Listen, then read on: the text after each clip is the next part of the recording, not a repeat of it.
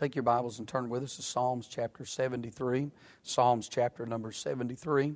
We'll give you just a moment to find your place in the Word of God. And we'll read this passage of Scripture and then pray, bring the message that God has laid upon our hearts. Psalms chapter number 73. And we'll begin reading in verse number 1. The Bible says, "Truly God is good to Israel, even to such as are of a clean heart. But as for me, my feet were almost gone, my steps had well nigh slipped. For I was envious at the foolish when I saw the prosperity of the wicked. For there are no bands in their death, but their strength is firm. They are not in trouble as other men, neither are they plagued like other men. Therefore pride compasseth them about as a chain, violence covereth them as a garment. Their eye standeth out with fatness, they have more than heart would wish. They are corrupt and speak wickedly concerning oppression. They speak lofty. They set their mouth against the heavens, their tongue walketh through the earth. Therefore his people return hither, and waters of a full cup are wrung out to them. And they say, How doth God know? And is there knowledge in the Most High? Behold, these are the ungodly who prosper in the world. They increase in riches. Verily I have cleansed my heart in vain, and washed my hands in innocency. For all the day long have I been plagued and chastened every morning. If I say I will speak thus, behold, should I offend against the generation of thy children? When I thought to know this, it was too painful for me. Until I went into the sanctuary of God, then understood I their end. Surely thou didst set them in slippery places. Thou castest them down into destruction. How are they brought into desolation? As in a moment they are utterly consumed with terrors. As a dream when one awaketh, so, O Lord, when thou awakest, thou shalt despise their image. Thus my heart was grieved, and I was pricked in my reins. So foolish was I and ignorant. I was as a beast before them. Nevertheless, I am continually with thee. Thou hast holden me by my right hand. Thou hast guided me with thy counsel. Thou afterward received me to glory. Whom have I in heaven but thee? And there is none upon earth that desire but beside thee. My flesh and my heart faileth, but God is the strength of my heart, and my portion forever. For lo, they that are far from thee shall perish. Thou shalt destroy all them that go a-whoring from thee. But it is good for me to draw near to God. I have put my trust in the Lord God, that I may declare all thy works." Father, I pray that you'll take the message now. I pray that you'll speak to our hearts. God, I ask you to help us these next few moments. And Lord, may you be pleased with our worship. I pray that, Lord, you'll strengthen our faith. And Lord, that you'll increase our faith in the Word of God. And we'll love you and we'll praise you. In Jesus' name we do pray. Amen and amen. I want to preach a few minutes on this subject tonight, on riches that money cannot buy. Riches that money cannot buy. Psalms chapter 73 is a psalm of Asaph. Asaph, you know, that was one of David's he was one of the three chief musicians that David had appointed. And Asaph wrote in the second book of Psalms, he wrote Psalms chapter 50. And then now this begins the third book of Psalms, and Asaph has written here in this third book of Psalms 11 different psalms. And so this being a psalm of Asaph, and Asaph in this psalm here, he answers a question, or a question, should I say, the Lord answers in this psalm that has been asked 3 times. There's a question here concerning the wicked and why that they prosper and why that the godly suffer. I think that's a question that we've all asked ourselves several times: is why do wicked people prosper and why do godly people suffer in this life? And that's a question that has been asked several times in the book of Psalms. In Psalms chapter number 37, we know that David asked that same question there. And God, if He would have had a word in that psalm for David to answer his, it would simply be the word wait. That God would answer David in Psalms 37 by saying, just wait, be patient, and have faith. Their day is coming. And then we know that psalm, or that question, should I say, is asked again in Psalms 49 by an anonymous psalmist, as he asked the same question in his psalm, wondering, why do the wicked prosper? And why do the godly suffer? If God was to give one word for the psalmist in Psalms 49, it would just simply be to watch. That money and power is vanity, and that it all comes crashing in the end. And here Asaph asks the question, why do the wicked prosper? He doesn't understand that, why wicked people are prospering and why godly people are suffering. And the word that seems to trend in this text here would be that of worship. Just worship God and you'll see in the end. Friend, listen, if we'll just wait and if we'll just watch and if we'll just worship, we will see in the end that it does not pay to live for the devil, the world, and the flesh, but it does pay to live for God, that God will take care of His own. And we notice here in the first 3 verses of this psalm tonight, I want you to see the constant struggle. As this psalmist here, as Asaph begins to talk about this subject as to why do the wicked prosper, he fails to see that there is riches that money cannot buy. And he just is honest in the opening verses here with this constant struggle that the psalmist seemed to have in Psalms 37 and Psalms 49 and again here in Psalm 73. Notice his confidence as he says, truly God is good to Israel, even to such as are of a clean heart. And he does want us to know that he believes God has been good to him and has been good to his people, that God has been better to him than he deserves. And so we could say that same thing. But he recognizes his condition as he says, but as for me,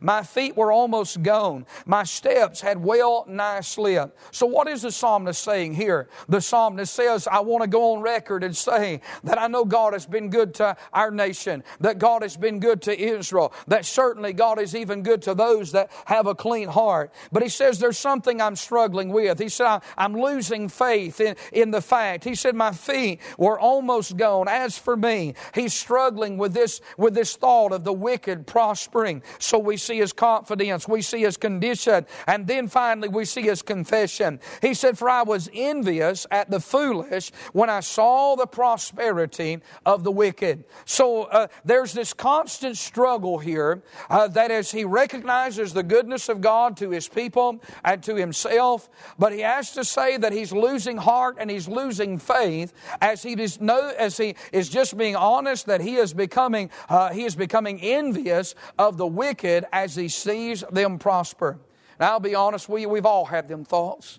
There's been times in all of our life when we've looked at some old heathen or someone that is not faithful and someone that's living for the world and they don't love God and we see them being blessed and we wonder, why are they blessed? And over here we're serving God and we're doing all we can to just be what God would have us to be, and it seems like we're just barely getting by. And sometimes things even happen in our life that we have no explanation for. Good people, godly people, we watch them suffer and go through great trials of affliction. While it seems like heathens in this world and people that are living for this world seem to be untouched by the problems and the tragedies of life, that's a constant struggle. And we notice this psalmist, he has this constant struggle here. He's wondering the same thing. But then there's a careful study. He looks very closely at the wicked in verse number 4 down to verse number 16. Notice here the blessing of the wicked in verse number 4. He said, for there are no bands in their death, but their strength is firm. In other words, they're healthy and they're wealthy. They don't have any problems. There's no bands in their death. He said their strength is firm. They're healthy. He talks about the blessings of the wicked, the behavior of the wicked in verse number 6. He mentions their wealth again, or their health, but he also mentions their behavior as he says for their, verse number 5, he said, they are not in trouble as other men, neither are they plagued like other men. Therefore pride compasseth them. And he said, about as a chain, violence covereth them as a garment.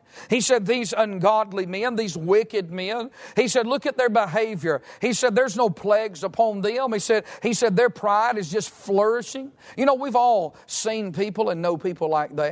There's people probably coming to your mind right now and mine that I think about. They live an ungodly life, and their behavior is wicked. They're proud. They're cruel. He talks about the blessing of the wicked. He talks about the behavior of the wicked, and then he talks about the benefits of the wicked in verse number 7. Their eyes stand out with fatness. They have more than heart could wish. In other words, they've just got bounty. They have everything. Have you ever seen some people that you thought, boy, they're just so full of pride, but yet it seems like the more pride they have, the more they get.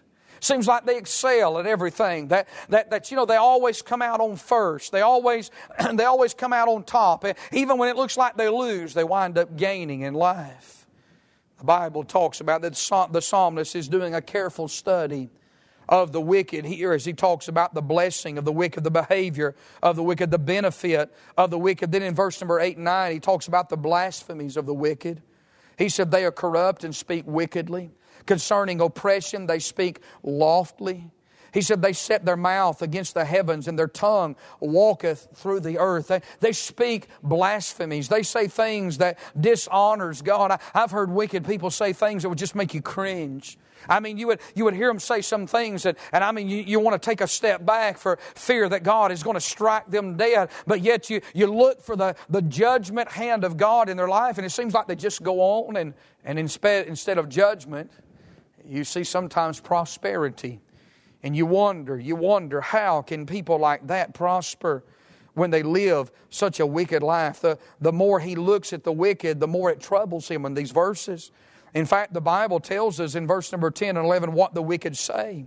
As they say here, therefore, in verse number 10, his people return hither, and waters of a full cup are wrung out to them. And they say, how doth God know? And is there knowledge in the Most High? I mean, these people question God.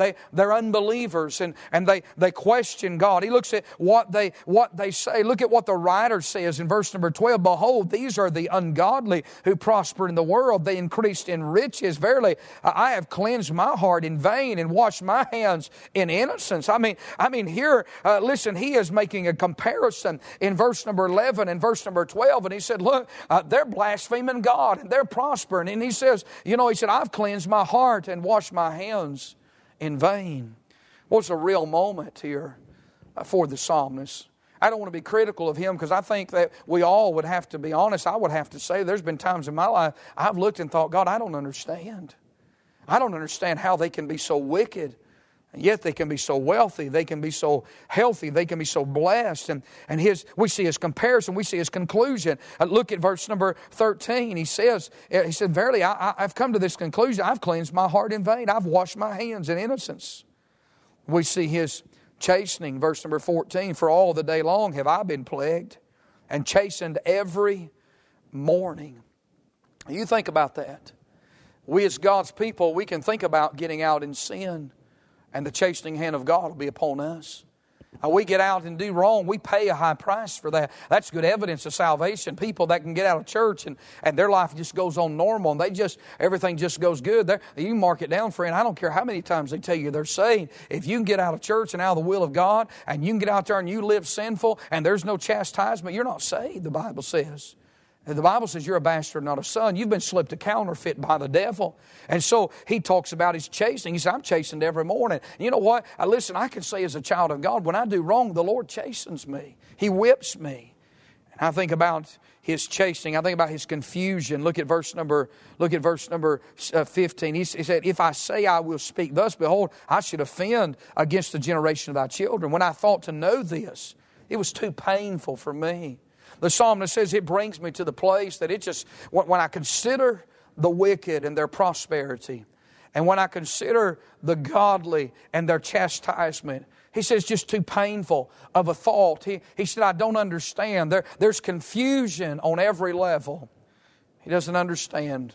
We've all been there in life. We've looked at people and wonder, why can they be so full of pride and yet so full of prosperity? Why does it seem like everything just comes their way and we struggle sometimes to serve God and get by? We see here that the constant struggle. We see here the careful study. I mean, he does something a lot of people are not willing to do. He takes a close look at the wicked. He takes a close look at their blessings, their benefit, their behavior. He takes a close look at their blasphemies, and he asks a question that most of us would dare not go there and say, how in the world, God, can they prosper whenever they're living such a wicked life? And how in the world do we suffer when we're trying to live a godly life? We see here the careful study, but I want you to notice verse number 17. Because in verse number 17, throughout the rest of the chapter, to verse number 28, there's a clear situation. Everything gets cleared up. I'm talking about the question that was asked in Psalms chapter number 37, the question that was the same question that's being asked in Psalms 49, and here the same question that's being asked here in Psalm 73. The answer is found in verse number 17 throughout the rest of the chapter. What about that? How that God allowed that to be asked so many times, but then when you get to verse 17, it's cleared up. The situation is clear. When we come to our text, he said, until I went into the sanctuary of God, then I understood their end. The psalmist found the answer that the other psalmists were looking for. How can they live their life in this way? How can they go this way and yet be blessed? How can the wicked prosper and the ungodly or the godly suffer? He said, I don't understand this until... He said, I went to the house of God. He said, when I go to the house of God, he said, I saw their end. In other words, when he got to church and when he got amongst the brethren and he got amongst the people of God, when he got in the presence of Jehovah, when he got around the saints and he got around the Shekinah glory of God, he knows how that ends for us. He knows what the end is for we that are saved. But when he saw the end of the wicked when he got to the sanctuary. And my friend, when he begins to talk about that, he says in verse number 18, he said, surely thou didst set them in slippery places. Thou castest them down into destruction. How are they brought into desolation as in a moment they are utterly consumed with terrors. When you look at the prosperity of the wicked and their blasphemies and their behavior, and you ask yourself, how can they live so wicked and get by? I'm going to tell you how. Because their end is going to be swift. When you think about the end of every sinner, where do they go to? They go to hell. 5 seconds in hell, all the blasphemy and all the wicked, ungodly behavior, my friend, in 5 seconds, in 1 second of judgment, in the place of hell, in the fires of hell. And then you think about the lake of fire, eternal damnation throughout all eternity. Listen, they're not getting by. God in His mercy, God in His love, God in His compassion extends them a few more days upon this earth, even though they curse His name and they blaspheme Him and they reap havoc. Even on the people of God, God is merciful enough to extend them a few more days, a little bit of more time here on earth, because God knows that 5 seconds into hell, my friend, that all of the blasphemy and all the good time and in good living in this world will not even compare with the judgment they'll face in hell. But for you and I that are saved, what the psalmist comes to the conclusion is that, my friend, there's riches that money cannot buy. He may not have the wealth, and he may not have the health, and he may not have all the benefits that the wicked have, but what he does have is he has God. He may not have gold, but he has God. He may not have silver, but he has the Savior. He may not have all the riches, but he has redemption. I want to say along with the psalmist, and we've not even read the rest of this psalm yet, but I would say along with the psalmist that, hey, I don't have a lot of wealth, and I don't have a lot of riches, but I do know the Lord Jesus Christ. I may not have a lot of silver, but I do have the Savior. I may not have a lot of gold, but hallelujah, I do have God. And he talks about that. He talks about in verse number 17 or verse number 20, he said, as a dream, he said, when one awaketh, so, O Lord, when thou awakest, thou shalt despise their image. He said, thus my heart was grieved, and I was pricked in my reins, so foolish was I and ignorant. He said, I as a beast, he said, I was as a beast before thee. In other words, he said, how could I have been so foolish? How could I have been so dumb? He said, when I just weighs it out, he said, like a beast, he said, I was dumb. He said, if I would just weigh out the end, when you weigh out the end of a sinner and you weigh out the end of a saint, hey, listen, friend, we've got riches that money cannot buy. We may not have a lot down here. In fact, we may go through a lot of persecution and adversity and suffering down here, but thank God it'll be worth it all on the other side. When we see Him face to face, it will be worth it all when we get to heaven. Hallelujah. What a day that's going to be. And we see here the clear situation is this, that we that are saved, we have riches that money cannot buy. You say, preacher, what is that? Verse 23. Notice what he said, nevertheless, I am continually with thee, that thou holdest me by my right hand. We have God's presence. That's riches that money cannot buy. He holds our hand. I like that old song the choir sings oftentimes, that He'll hold my hand. Amen. As over Death's river I go. What a great song that is. And I want to say God's presence is riches that money. I'd rather have the presence of God as all the wealth in this world, as all the prosperity and popularity this world has to offer. We have God's presence in verse 23. Nevertheless, I am continually with thee. Amen. Thou hast holden me up by my right hand. Then we have God's protection in verse 24. Thou shalt guide me with thy counsel, and afterward receive me to glory. Well, what about God's protection? He's going to guide us with counsel. And then He's going to receive us to glory. He'll be there when it comes time to cross that river. As a songwriter, as I mentioned a while ago, He'll hold my hand when I cross Death's river. Amen. What riches we have in the presence of God, and what riches we have in the protection of God. You can't buy the protection of God. All the wealth of this world can't buy you protection. I'm telling you, friend, listen, you can put Secret Service on the outside. Listen, you can put an army on the outside.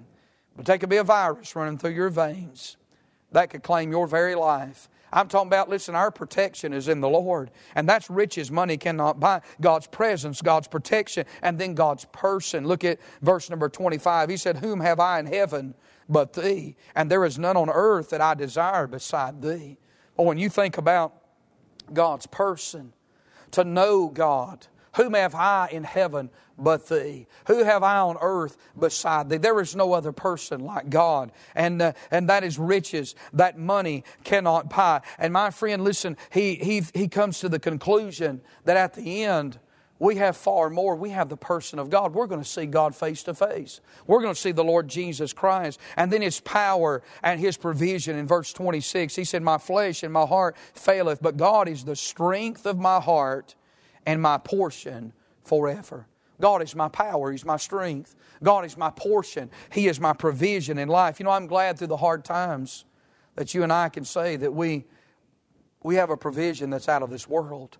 We have a power that's beyond this world. We don't have to trust in our strength. We can trust in the strength of God. And then we see that the psalmist recognizes that he has God's promise. He said in verse 27, for lo, they that are far from thee shall perish, that thou hast destroyed all them that go a-whoring from thee. You know, those that do not know God will perish. But we have a promise. Jesus gave us that promise that we shall never perish. What a promise. Thank God when we pass from this walk of life, we just pass from death unto life, and we shall never perish is what John 5:24 teaches us. And that's riches that money cannot buy. And then in verse number 28, we see God's praise. Notice He says, but it is good for me to draw near to God. I have put my trust in the Lord God, that I may declare all thy works. You know, when you think about this, the psalmist closes this psalm by praising God. He began to praise Him in verse number 1 of Psalm 73. The problem was he was struggling. He was praising Him in spite of his struggle. But there's a lot of question about the godly and about the wicked. But when you come to verse number 28, he's praising God with full assurance and confidence that he's on the right side, that he has riches. He's far richer than the wicked. He's come to that conclusion in verse 28, and he's magnifying the Lord that he's got riches that money cannot buy. I want to tell you, the riches that you and I have, look around. You may not have a fancy home, and if you do, that's fine. That's wonderful. You may not have you may not have the nicest car. I think most of us drive wonderful vehicles, and there are people around this world that ride a donkey or they walk. They don't even have shoes on their feet, and so we're rich in America. But sometimes in this life we see wicked people prospering. But I want to tell you something. When I talk about riches, and when the Bible mentions riches here, it's not the materialistic things of this world. The riches the Bible's talking about is not something you can put in a bank account. I'm going to tell you something. If you can hear the pitter-patter of feet in the morning time and come across the floorway, you're a rich person. If you can get on your knees and pray to the God of heaven and get a prayer through, you're a rich individual. Listen, if you know that you can pillow your head at night and know that if you don't open your eyes, you'll wake up in the arms of God and you'll see the face of Jesus Christ, that's riches that money cannot buy. Friend, that's something that the world does not have. That's something that the wicked does not have. And I want to say thank God for those riches. Thank God for riches that money cannot buy. Father, we want to thank You for the Word of God. And I pray that You'll help us, Lord, on this Wednesday afternoon, help us to just be reminded that we're rich beyond compare, that we have wealth that the wicked know nothing about. Help us to be thankful. Lord, help us to take the time to get on our knees and say, thank You, Lord, for the blessing of health and strength and family. But Lord, more importantly, thank You for the blessings of eternity, the spiritual welfare, the spiritual wealth that we have as believers. Lord, we thank You for the physical blessings, but more importantly, we thank You for the spiritual blessings. I pray now that You'll bless those that are listening, and God, I pray that You get glory and honor from this message. In Jesus' name we do pray. Amen.